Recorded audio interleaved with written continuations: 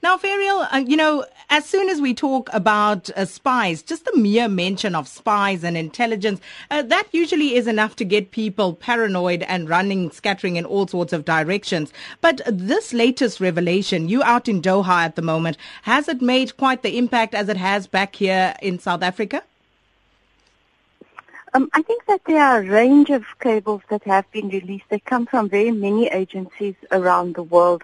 The biggest, of course, centering on the Middle East, centering on the U.S. and the relationships between Israel and America. So, yes, if you look at any number of global titles and platforms, I think it's forming to be one of the stories of the week. But for us in South Africa, the largest number of leaks come from what's now the State Security Agency, what used to be STAS, the external arm of intelligence.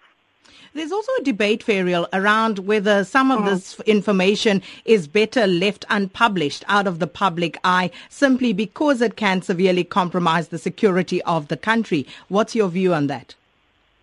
Of course, every single country in the world has got secrets laws, but we live in an era where intelligence agencies have become absolutely opaque. I think until now we had absolutely no idea how the SSA and its two previous incarnations worked, and now we do have that indication.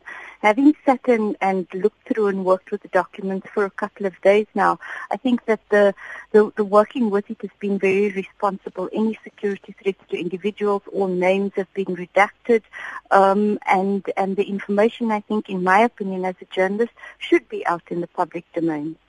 And just as the City Press, because I saw that you have actually also, reported and made some of those documents available on your website.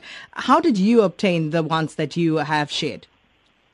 They're actually available for all of us to look at as they come out there on the Al Jazeera website, and they're publishing with The Guardian and with News 24 and City Press in South Africa.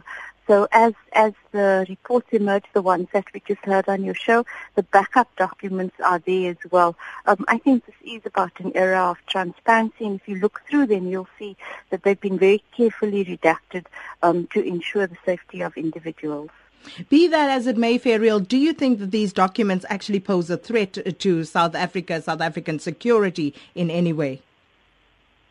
I think that they tell us things about geopolitics. They tell us things about how South Africa has become an important node in the world since we became a democratic country.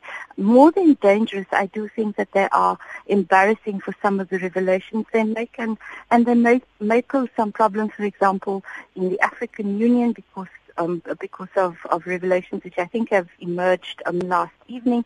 And also South Africa's relationship with Israel, I think, is going to head through some testy times because those are the biggest leaks that have come out of this present batch.